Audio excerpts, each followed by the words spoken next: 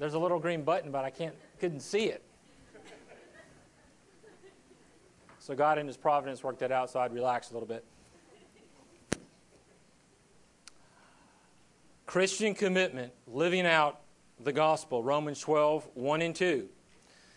And there's going to be four main parts to today's sermon. We're going to learn about the commitment. We're going to learn about the basis of our commitment, the expression of our commitment, the growth of our commitment, and the blessing of our commitment. The basis, expression, growth, and blessing of our commitment. Let's begin by reading Romans chapter 12, verses 1 and 2.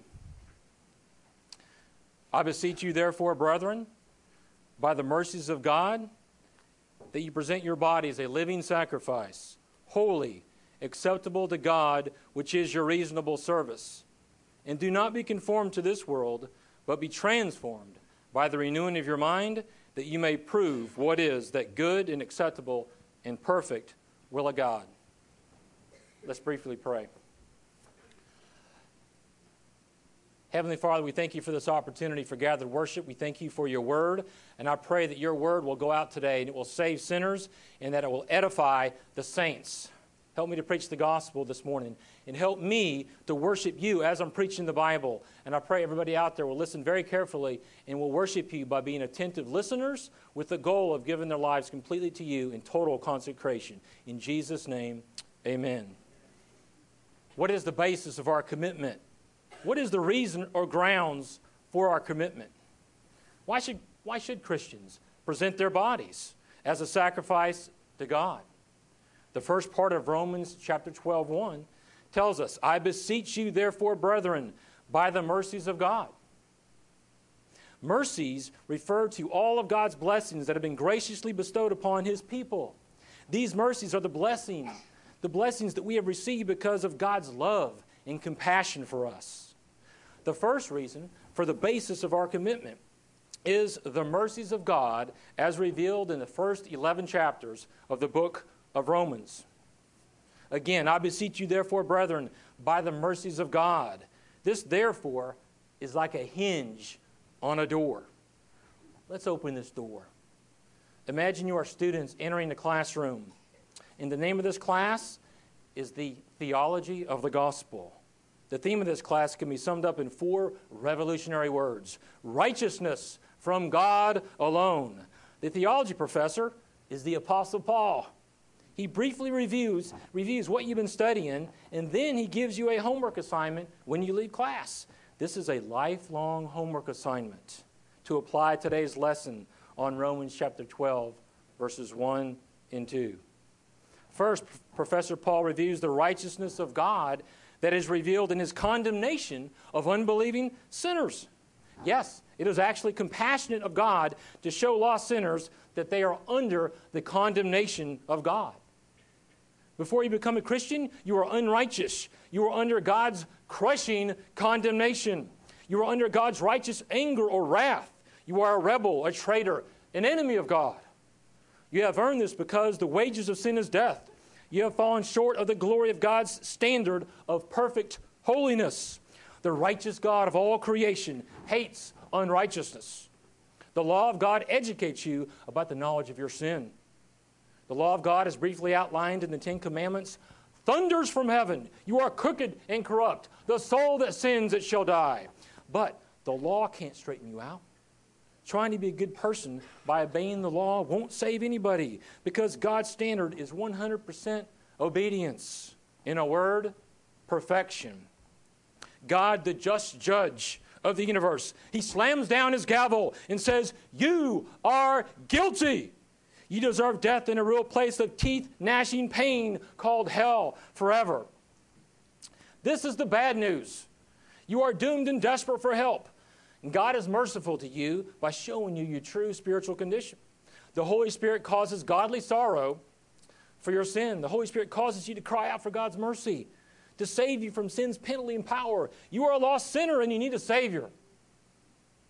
Next, Professor Paul reviews the righteousness of God revealed in His justification of believing sinners. God displays incredible mercy with the good news of the gospel. The gospel is the power of God unto salvation to all who believe. Have you believed? The gospel is the good news of salvation, the forgiveness of sins. How? By repentance and faith in Jesus Christ alone. By God's grace, you trust in Jesus alone as your Savior from sin. Your repentance here is what? It's turning from the sin of trusting in your so-called good works to save you. Furthermore, by God's grace, you surrender to the lordship of Jesus Christ over your life.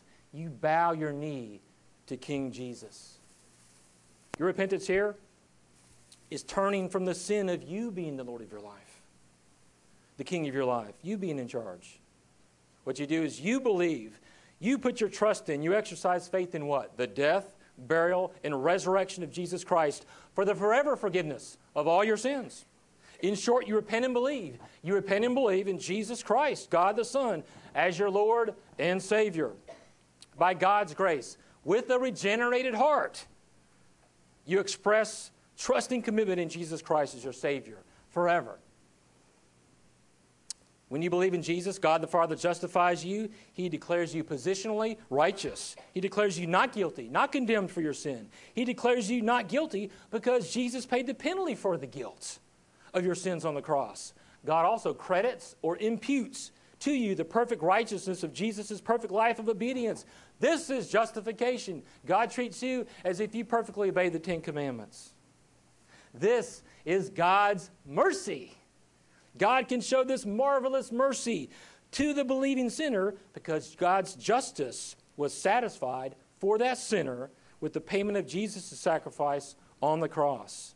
Professor Paul next reviews the doctrine of sanctification. We see God's righteousness in this also. He teaches us about progressive sanctification. Progressive sanctification is when God enables you to actually grow in practical holiness. You are becoming more like Jesus, practically. This is growing spiritually. And as you know, this is a tough daily battle. But this spiritual struggle is only temporary. When you see Jesus face to face, you will be glorified. Glorified. In heaven, you don't have a sin nature to harass you any longer. God is so merciful to guarantee that all who have been justified will be glorified. Knowing this future mercy. Did you catch that? Future mercy. Knowing this motivates us now in our lifelong commitment to live out the gospel that saved us. Professor Paul continues to review the marvelous mercies of God. He explains the electing mercies of God. God chose us to be saved. God's sovereign mercy in electing us to salvation motivates us to pursue holiness. Motivates us to pursue sanctification. Motivates us to develop convictions about what? About the main point of today's sermon. Developing Christian commitment. God's choosing us to be Christians motivates our Christian commitment. Professor Paul continues. In the last few chapters, before we get to chapter 12, we see the righteousness of God displayed in His faithfulness to Israel. God will literally keep all His promises to Israel. God will show monumental mercy on the elect Jewish remnant by causing them to believe in Jesus as their Messiah. As Christians, our hearts are stirred up. They're enraptured. They're set aflame with gratitude for the mercies that God has showered upon us. We are motivated by God's mercies. We are motivated by God's love for us. This teaching does this. It trains our thoughtful living. The doctrine demands our devotion. The principles are prayerfully to be put into practice. The doctrinal roots of chapters 1 through 11 will bear fruit in chapters 12 through 16. Now we have a better idea about why the Apostle Paul is so fired up about encouraging the brethren. Paul is exhorting the brethren, that is, brothers and sisters in Christ, in the family of our triune God. Paul writes, I beseech you, therefore, brethren. What does beseech mean? Beseech means to urge, to appeal, to exhort, to encourage. Beseech means to plead. Reverently speaking, to beseech means to beg. Paul is very serious. He is not making a suggestion. The word therefore in our scripture refers to the entire previous 11 chapters of Romans. The second reason for the basis of our commitment is seen by the immediate context of this word, therefore. We are committed, we are dedicated for God's glory. God's glory. The last part of the previous verse in Romans chapter 11, verse 36 says, "To whom be glory forever and ever. Amen." Notice this is part of a doxology in your Bible from verses 33 to 36. This doxology is a declaration of praise to God for the theology of the gospel. This is a glorious gospel because of God's sovereign mercy over all creation, over all things. We praise Him, we honor Him, we adore Him, we worship Him, we are committed to Him. The Bible says in Isaiah chapter 43, verse 7, that we have been created for God's glory. Dear brothers and sisters in Christ, you are vessels of mercy, vessels of mercy. God is making known the riches of His glory by His sovereign mercy in choosing you to be saved. Romans chapter 9, verse 23, that's Romans 9:23, states this, "In that He might make known the riches of His glory on the vessels of mercy, which He had prepared beforehand for glory." Remember what we learned from Ephesians chapter 1, verse 6. In Ephesians 1:6, that our election is to the praise of the glory of grace. In part of Romans chapter 15, verse 9, Romans chapter 15, verse 9 says this, that the Gentiles might glorify God for His mercy. Let's rejoice and praise God. Together, let's glorify God for His mercy toward us. Let's glorify God and enjoy Him now with our Christian commitment to live out the gospel. A third reason for the basis of our commitment is that our bodies belong to God. Our bodies belong to God because of the mercies of God. Because of the mercies of God, we present our bodies to God. Think about this. When you are tempted to live selfishly, when you are tempted to disobey God, renew your mind with this truth, this knowledge, which is in 1 Corinthians chapter 6, verses 19 and 20. And the King James puts it this way. And the first word here can actually be very helpful when you're preaching to yourself. What? Know ye not that your body is the temple of the Holy Spirit, which is in you, which ye have of God, and ye are not your own? For ye are bought with a price. Therefore glorify God in your body and in your spirit, which are God's. Brethren, don't backslide like these Corinthians by forgetting theology, by acting like you don't know this amazing truth. Since we do know this gospel truth, let's live out this gospel that saved our souls. Here's a gospel question, so to speak. What price were you bought or redeemed with? The Bible tells us in 1 Peter chapter 1, verse 19, and 1 Peter 1:19 has the answer. The precious shed blood of Jesus Christ. May we never forget, God owns us. We are the divine property of a holy God. A fourth reason for the basis of our commitment is found at the end of Romans chapter 12, verse 1. It is our reasonable service. It is our reasonable service. The idea here is true worship. True worship. This is apparent by other translations. The NASB, which I believe is on the back of your bulletin, translates reasonable service as spiritual service of worship. Spiritual service of worship. Reasonable means logical, rational, intelligent. What could be more reasonable? What could be more logical? What could be more rational? What could be more intelligent than for Christians to serve or worship their Creator? My New King James reads this way, reasonable service. And the Greek word for service is always translated in a spiritual sense in the New Testament. Accordingly, this word is translated as worship here in many Bibles. Here's an application.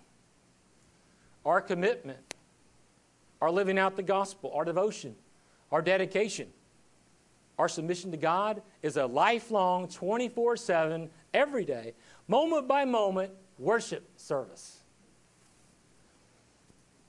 We have covered 4 reasons for the basis of our Christian commitment. God's mercies.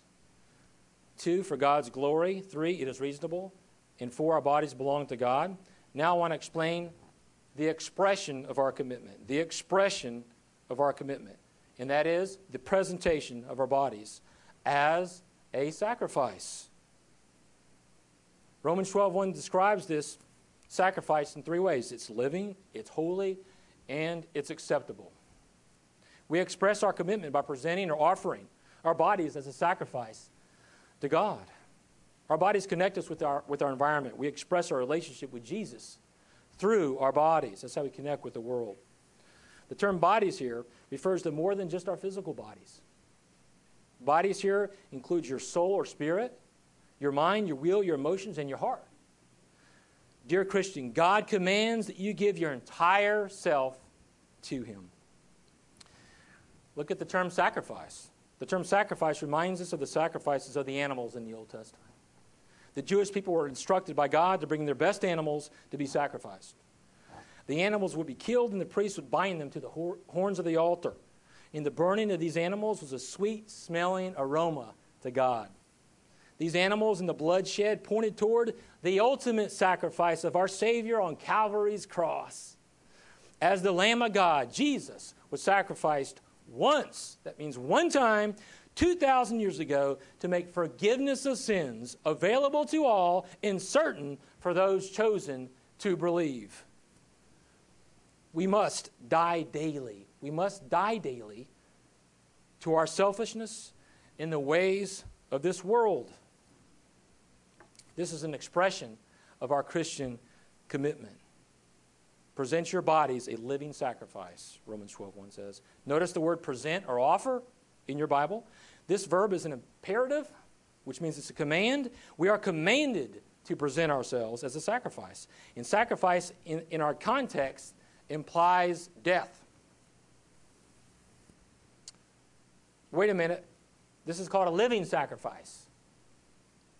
Our sacrifice is living because we have been made spiritually alive by the mercy of God.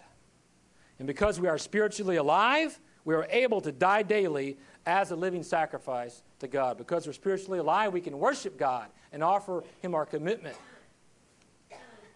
Here's how John MacArthur explains it. Quote, "The living sacrifice we are to offer to the Lord who died for us is the willingness to surrender to Him all our hopes, plans, and everything that is precious to us. All that is humanly important to us. All that we find fulfilling. Like Paul, we should, in that sense, quote, die daily, 1 Corinthians 15:31, because for us to live is Christ, Philippians 1:21, unquote.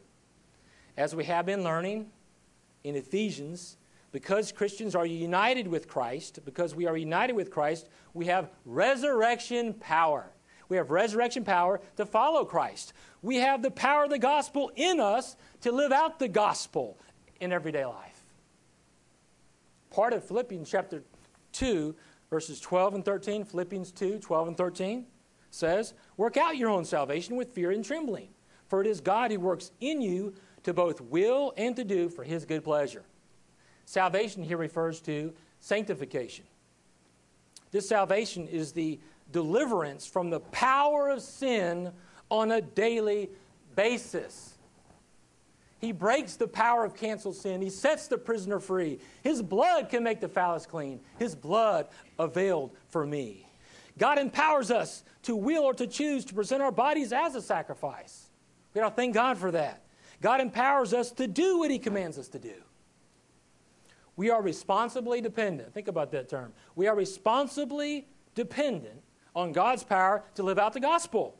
In part of Philippians chapter 1, verse 27, Philippians 1:27 says, "Let your conduct be worthy of the gospel of Christ." The expression of our Christian commitment is through the presentation of our bodies. Let's give some examples, which reminds me of the third song we sang. We present our bodies. For example, our eyes. Our eyes are a part of our body. And the Bible says in Psalm 101, verse 3, "I will set no wicked thing before mine eyes." Another translation puts it this way, "I refuse to look at anything vile and vulgar." Men of God, remember what Job said in Job chapter 31, verse 1. I have made a covenant with my eyes not to look lustfully at a young woman.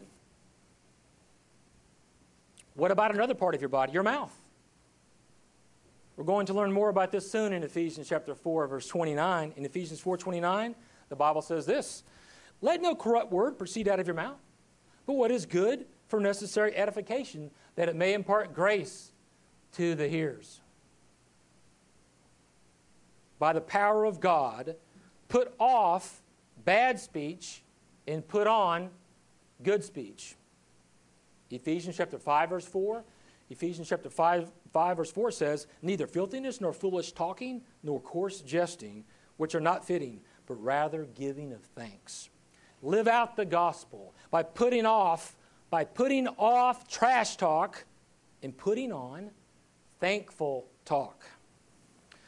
Our sacrifice in Romans 12:1 is not only living, but it is also described as holy. God commands us to offer him a holy sacrifice. Holy means set apart for God's service. Holy means we are to separate ourselves from sin and be separated to and for our Savior. Holy means we are to give God a holy sacrifice that's pleasing to him. Think about this. Why does God require a holy sacrifice? Why does God require a holy sacrifice? The answer is in 1 Peter chapter 1, verse 16. 1 Peter 1:16 says this, because it is written, be holy, for I am holy. A holy God requires a holy sacrifice. God required the Jews in the Old Testament to offer their best animals to sacrifice. Likewise, God requires us to give him our very best. Our very best. God wants all of you. Our sacrifice is to be living holy, and thirdly, it's to be acceptable. Our sacrifice is to be acceptable. What does acceptable mean? Well-pleasing, as noted in some translations. Only Christians can offer themselves as an acceptable sacrifice. Nobody else has access to God. Access to God is necessary to offer an acceptable sacrifice to God. We need access to God to actually worship God.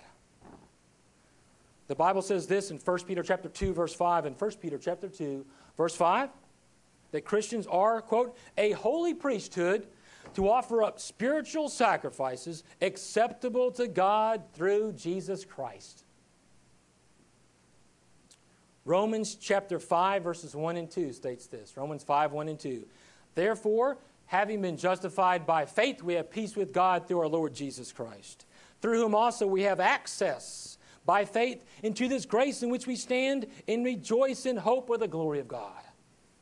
Here's a biblical example of an acceptable sacrifice to God. The Philippians in chapter 4. The Philippians in chapter 4 are described this way. It tells us that they were the only people who actually sent Paul gifts to support his ministry. In Philippians chapter 4, verse 18, these gifts are called a sweet-smelling aroma, an acceptable sacrifice, well-pleasing to God. And these people who gave, they were the poorest financially. They were the poorest financially, but they were rich spiritually. They also gave money to help the poor Christians in the Jerusalem church. And the question is, how is this possible? How is this possible? They're described in 2 Corinthians 8:5. In 2 Corinthians 8:5, it tells us how this is possible. They first gave themselves to the Lord. Their financial stewardship was evidence of their submission to Jesus' lordship. This is Christian commitment. This is living out the gospel. How? By funding the gospel. We look briefly, very briefly, at the basis and expression of our Christian commitment. Now we are ready for Romans chapter 12, verse 2, and let's learn about the growth of our commitment. We're going to learn about the growth. Growth by not being conformed, growth by being transformed, and growth by having your mind renewed. And growth motivated by getting to know God's will better because of your commitment. Let's learn about the growth of our commitment. How can we grow in our allegiance to the King of Kings? How can we do Romans 12:1? 12:2 answers that. The first part of Romans 12:2 says, and do not be conformed to this world. Do not be conformed to this world. Another translation puts it this way.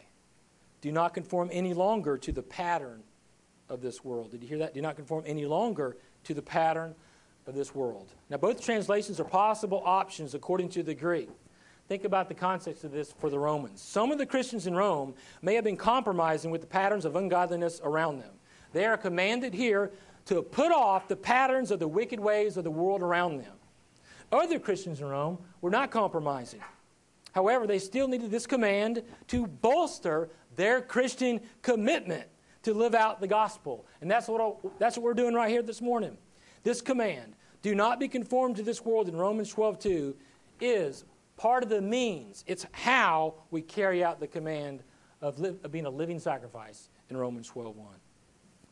Do not be conformed to this world. The term world here has a different meaning than the term world in John chapter 3, verse 16. World is used in many ways in the Bible, especially the Gospel of John. In John 3:16, think about, for God so loved the world. Now that term world refers to mankind in general, the various people groups of the world. In contrast, the term world used here in Romans 12:2 refers to the wicked world system dominated by Satan, the devil. The Bible states clearly in many places, especially in the Gospel of John, that our adversary, the devil, is the ruler of this world, this evil, godless age. Do not be conformed to this world. Do not copy the ungodly thinking and behaviors of this world. Women, don't fashion yourselves after the fashions of this world. Don't fashion yourselves after the fashions of this world. Stay committed. Don't compromise. Stay faithful. Let's look at this word conformed. The word conformed used here refers to an anti-godly, superficial, and external change. And here conformed means to be fashioned after from the outside. And the idea is well captured in the Phillips translation of the Bible, part of the New Testament, which says, don't let the world around you squeeze you into its own mold. Don't let the world around you squeeze you into its own mold. God warns us in 1 John chapter 2, verse 15, love not the world, neither the things that are in the world. If any man loves the world, the love of the Father is not in him. James chapter 4, verse 4, thunders. Do you not know that friendship with the world is enmity with God? Whoever therefore wants to be a friend of the world makes himself an enemy of God. Enmity, E-N-M-I-T-Y. Enmity means hatred. Befriending or cozying up to this world system is hatred and hostility toward God. A person who consistently and without godly sorrow fits right into this world, this evil world, is not a true Christian. Please examine yourselves. Here's a quote that will help you to examine yourselves. This is a quote from Al Manconi from an article in the American Family Association Journal. Al Manconi writes this, quote, how do we know if we are conforming to the values of this world? One way is to examine our entertainment. Are we entertained by immorality, violence, and profanity? Are we just excusing it away, rationalizing that it's normal because everyone else watches it too? If so, we are learning to conform to this world's values, unquote. The difference between the world's ways and God's ways are radically different, like night and day. Here are some sharp, shocking contrasts between the world's philosophy and what God says in His Bible. The world's philosophy says life is about comfort, ease, and pleasure. The world's lie is that success is gaining power, position, and prestige. The world appeals to our sin natures and says life is about me, myself, and I. The world says live for yourself. But God says deny self. The world says material stuff will make you happy. But God says holiness brings real happiness. The world says truth is relative, subjective, and only applies to certain cultures at certain times. But God says His truth is absolute, objective, and universally applies to everybody at all times and in all places. The world says the Bible is full of errors. But God says His Word, the 66 books of the Bible, is 100% true. Amen? the world says abortion of over 50 million babies in the United States since 1973 is a woman's right to choose. But God says, thou shalt not kill. God also says to be fruitful and multiply. Children are a blessing from the Lord. Amen? Especially on Mother's Day, considering that. The world says that Jesus is one of the many ways to heaven. But God says that Jesus is the only way to heaven. The world says that salvation is by being a good person or by Jesus plus your good works. But God says that people are saved by grace alone, through faith alone, in Christ alone. Dear brethren, do not be conformed to this world. Listen to 1 Peter chapter 1, verse 14. 1 Peter 1:14 says this, as obedient children, not conforming yourselves to the former lusts, as in your ignorance. Before you were saved, you were ignorant and blinded by Satan's darkness. But now you can see with the light of God's word, the Bible. Be renewed with more resolve by remembering this following Bible passage in Galatians chapter 1, verse 4. Galatians chapter 1, verse 4 teaches us that the Lord Jesus Christ gave himself for our sins to deliver or rescue us from this present evil age or world. Do not be conformed to the evil influence that you have been rescued from. We've been saved from that. Don't go back to the pig pen.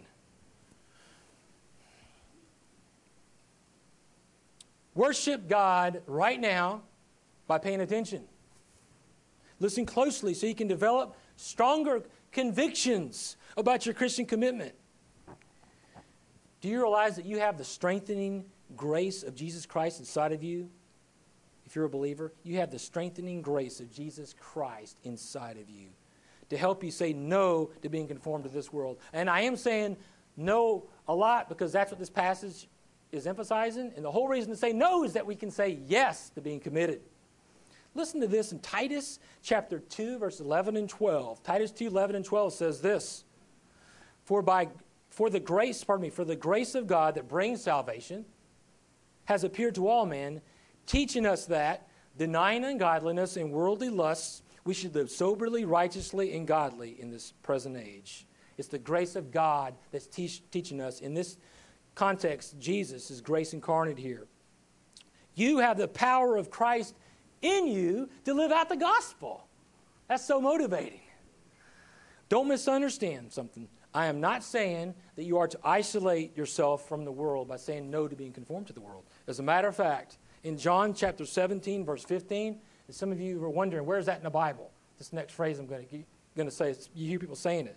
John 17, 15, according to that, Jesus told us, we are to be in the world, but not of the world. That's where we get that. We are to be in the world, but not of the world. As Christians, we are citizens of another world, so to speak, called heaven in Philippians chapter 3, verse 20. However, we are gloriously called to be the salt and light in this dark and decaying world. We are motivated by the saving mercies of God to be ambassadors for Christ, heralding, proclaiming His message of the gospel to who? To all the nations of the world. In these days, all the nations of the world are coming right to you, to your neighborhood. As we interact with this world, at work, on our jobs, in our neighborhoods, what are some additional ways to help us to say no to conforming to this world? The next phrase in Romans chapter 12, verse 2, tells us how. But be transformed by the renewing of your mind. That's how. Say no to being conformed by saying yes to being transformed. Be transformed. We say no to being conformed by saying yes to being transformed. Transformed means to become more and more like Jesus. Transformation is a lifelong process of progressive sanctification. Progressive sanctification. Transformation is an inward change that will be shown outwardly. Progressive means you're making progress. You are growing. This is a magnificent metamorphosis. An example of a metamorphosis is when a common caterpillar turns into a beautiful butterfly. And some of you Let's call it like it is. Some of you may feel like that common caterpillar. However, God is transforming you into a beautiful masterpiece according to Ephesians chapter 2, verse 10. Who does this transformation? Who does this transformation? The Holy Spirit, the third person of the Trinity, does this transformation to you. But guess what? You are responsible to yield to the Holy Spirit, to walk in the Holy Spirit, as He uses the Bible to transform you. We are responsibly dependent on the Spirit of God as we read the Word of God to be transformed into the likeness of God. Listen to this in 2 Corinthians chapter 3, verse 18.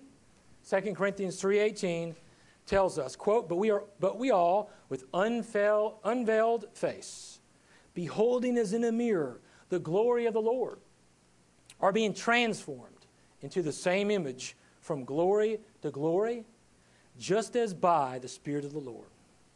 The mirror is referring to the Bible.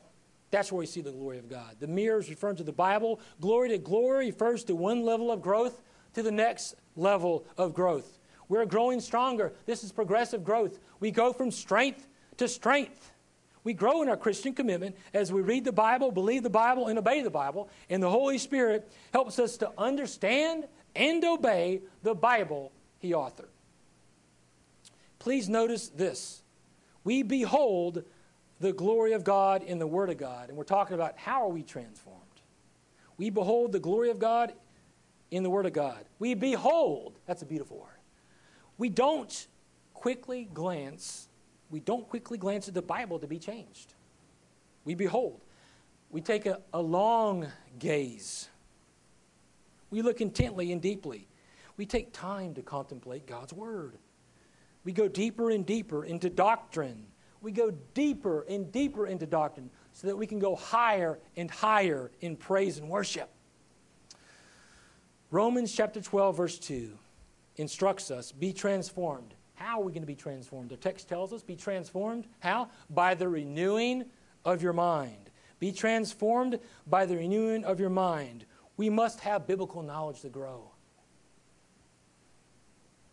Colossians 3:10 says this, in Colossians 3:10, we are renewed in knowledge according to the image of Him. What knowledge? This is knowledge of God, knowledge of God's Word, knowledge of the gospel. The renewing of the mind is the increase in ability to see things from God's perspective. For example, perhaps there's a movie or something like that. Perhaps there's a movie that you thought was okay to watch a few years ago. Now, after growing in your discernment, you realize that this movie is worldly and ungodly. You make a decisive decision that you will never watch it or anything like it again. By God's strengthening grace, you make a decision with your renewed mind that affects how you will use your body. Your renewed mind gives you resolve. I want you to grow in your resolve today. Your renewed mind gives you resolve to what? To renounce evil and to pursue holiness in the fear of God. Be a sacrifice that is holy and acceptable to God. Be committed. We recently learned this in Ephesians 4:23. In Ephesians 4:23, it tells us, be renewed in the spirit of your mind. Be renewed in the spirit of your mind. The spirit of your mind refers to the attitude of your thinking. We are to develop a Christ-like attitude by having our minds saturated with Scripture. Saturated with Scripture. And by the way, this is the attitude of humble submission. This is an attitude of humble submission that Jesus, the Son of God, showed to His Father in the Garden of Gethsemane. Jesus was anticipating the pain of drinking the cup of God's wrath for our sins on the cross. Jesus prayed this in Matthew chapter 26, verse 39. In Matthew 26, 39, not as I will, but as you will. Philippians chapter 2, verse 5. Philippians 2:5 instructs us, let this mind or attitude be in you, which was also in Christ Jesus. In Philippians chapter 2, verse 8, demonstrates this attitude. Philippians chapter 2, verse 8 says this, He humbled Himself and became obedient to the point of death, even the death of the cross. Our attitude should be humble, submissive, grateful. Yes, it should be one of joyful obedience. Joyful obedience as a living sacrifice. This is our lifelong way of saying thanks for the indescribable gift of Jesus' saving sacrifice on that old rugged cross. We are discussing right now the growth of our Christian commitment by saying no to being conformed, yes to being transformed. And how are we transformed? We grow stronger by having our minds renewed. We are growing. We are growing. We are being transformed into Christ's likeness. Think about this. According to 1 Peter chapter 1, verse 23, 1 Peter 1:23, we were born again by the word of God. Now we need to grow, continue to grow by the word of God. 1 Peter chapter 2, verse 2 tells us how we can grow. As newborn babes, desire the pure milk of the word, that you may grow thereby. In 1 Peter chapter 2, verse 2. It is impossible for a newborn baby to grow without some type of milk. Likewise, it is impossible for us to grow as Christians without nourishing ourselves, without feeding spiritually on the milk of the Bible. Not only that, think about this. As we grow and mature, we must go from the milk to the solid food of the Word of God. Here's a question. How often? How often should we be feasting on the banquet of biblical manna? The answer, how often? Daily. Daily. We need to eat daily to be physically strong. Likewise, we need to feast daily on the milk and meat of God's Word to be spiritually strong. The Bible tells us to think about, to meditate on, to contemplate His Word daily. This gives us strength and success in doing God's will. For example, God is encouraging Joshua in his new leadership role in Joshua chapter 1, verse 8. In Joshua chapter 1, verse 8, this book of the law shall not depart from your mouth, but you shall meditate on it day and night, that you may observe to do according to all that is written in it. For then you will make your way prosperous, and then you will have good success. Be a blessed, godly person, but also following the example of Psalm chapter 1, verse 2, and Psalm 1:2. But his delight is in the law of the Lord, and in his law he meditates day and night.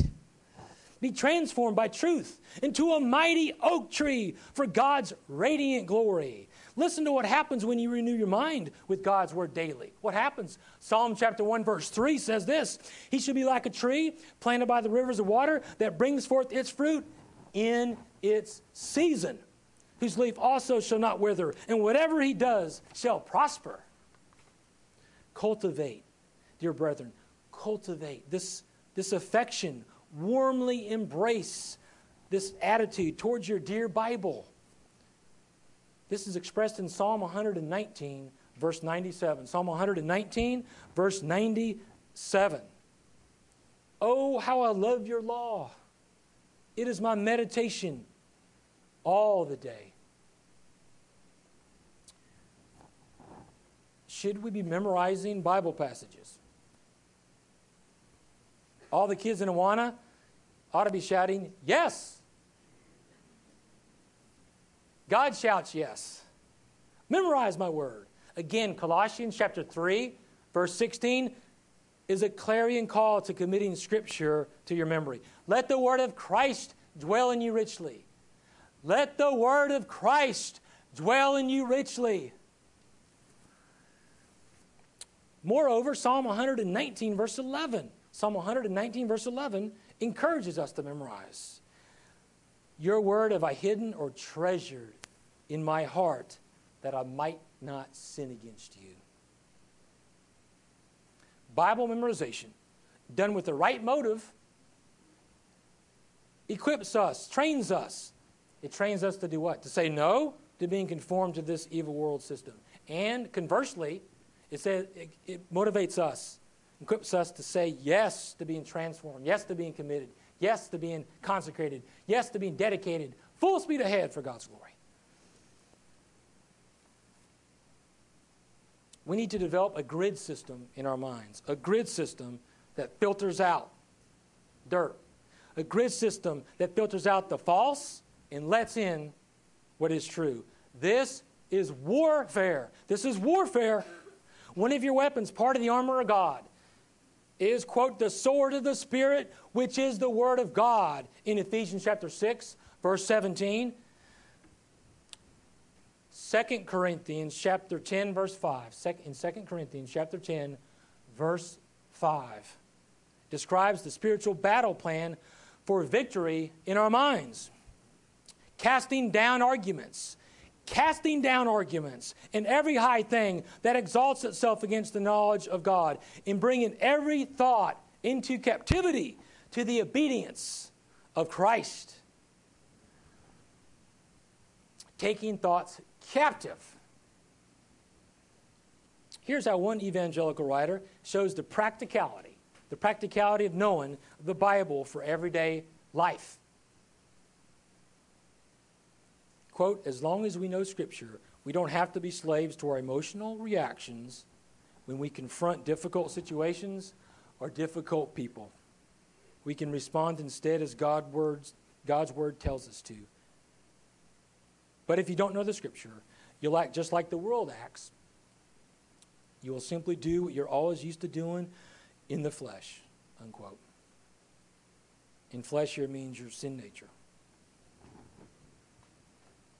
Bible memorization gives us the power to say no to the sinful desires arising from within, from our sin natures.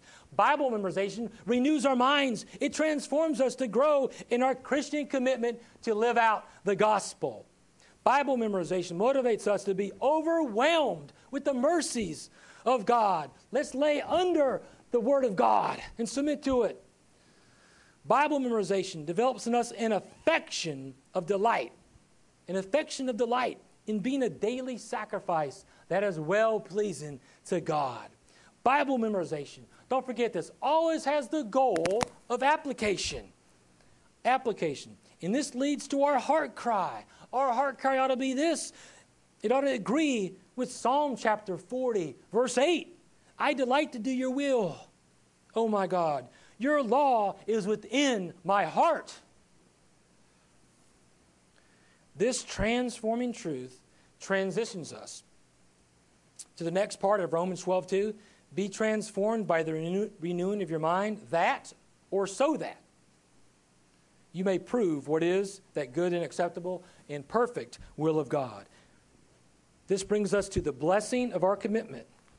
The blessing of our commitment is this: finding and following God's will. Finding and following God's will.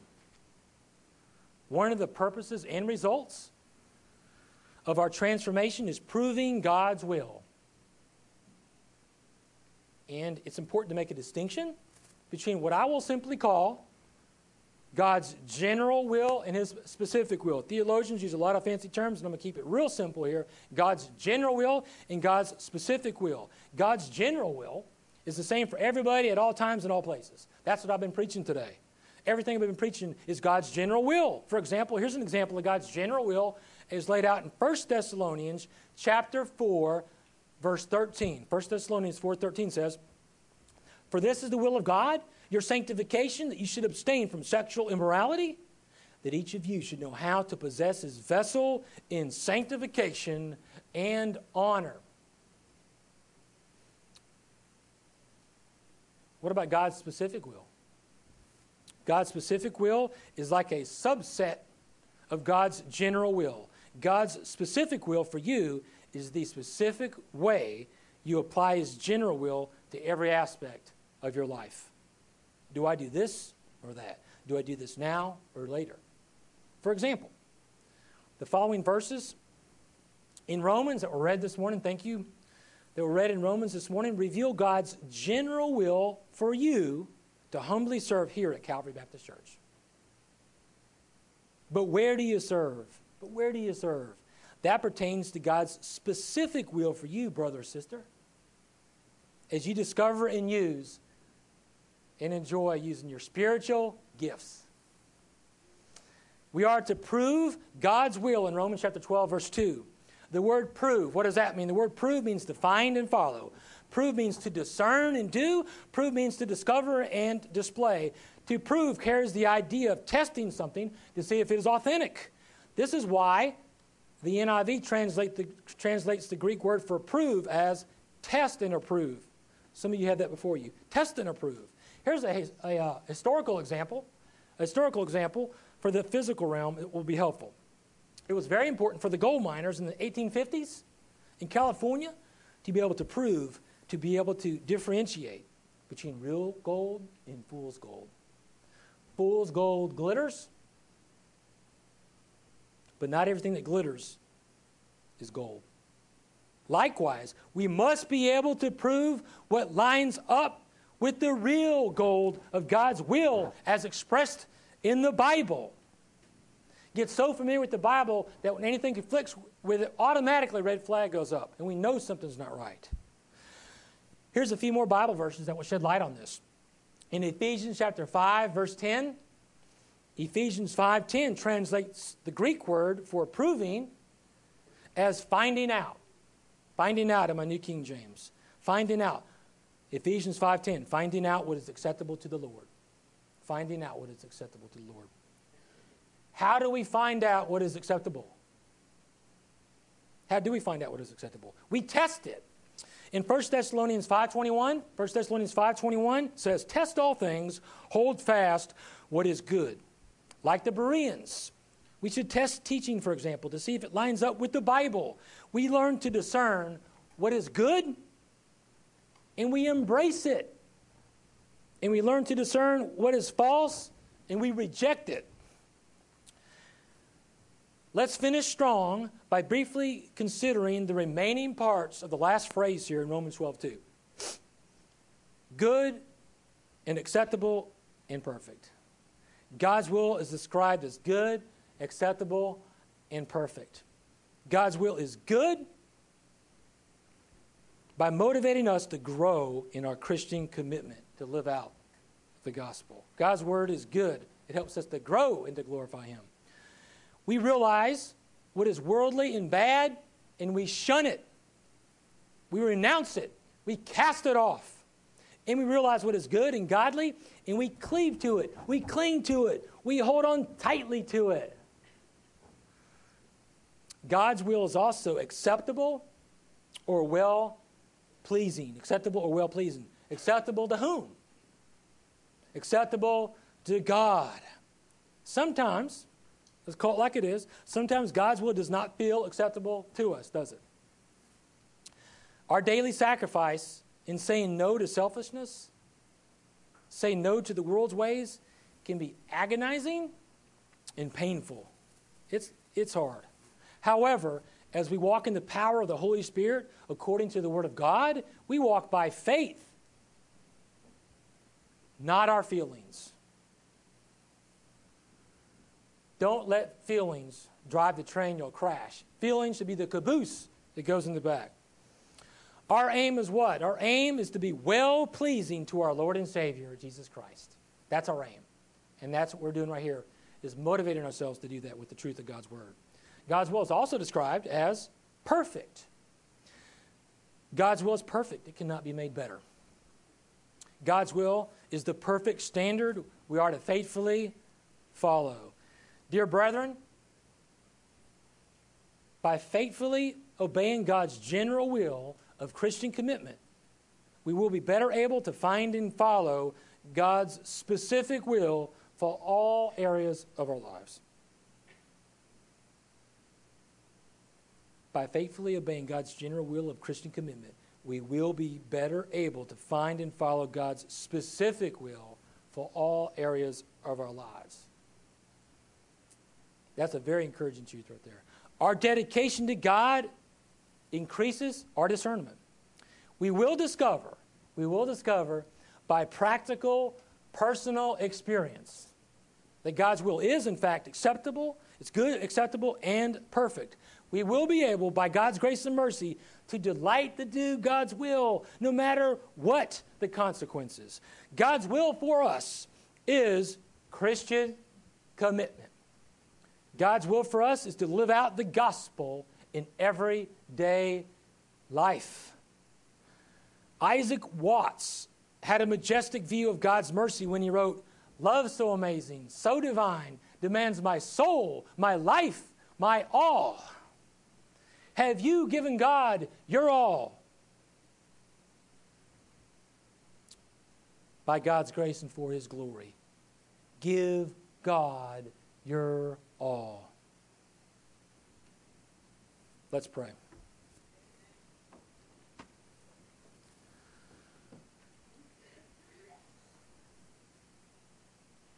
Heavenly Father, we thank you for your word, which saves us and sanctifies us. Help us, because of your truth,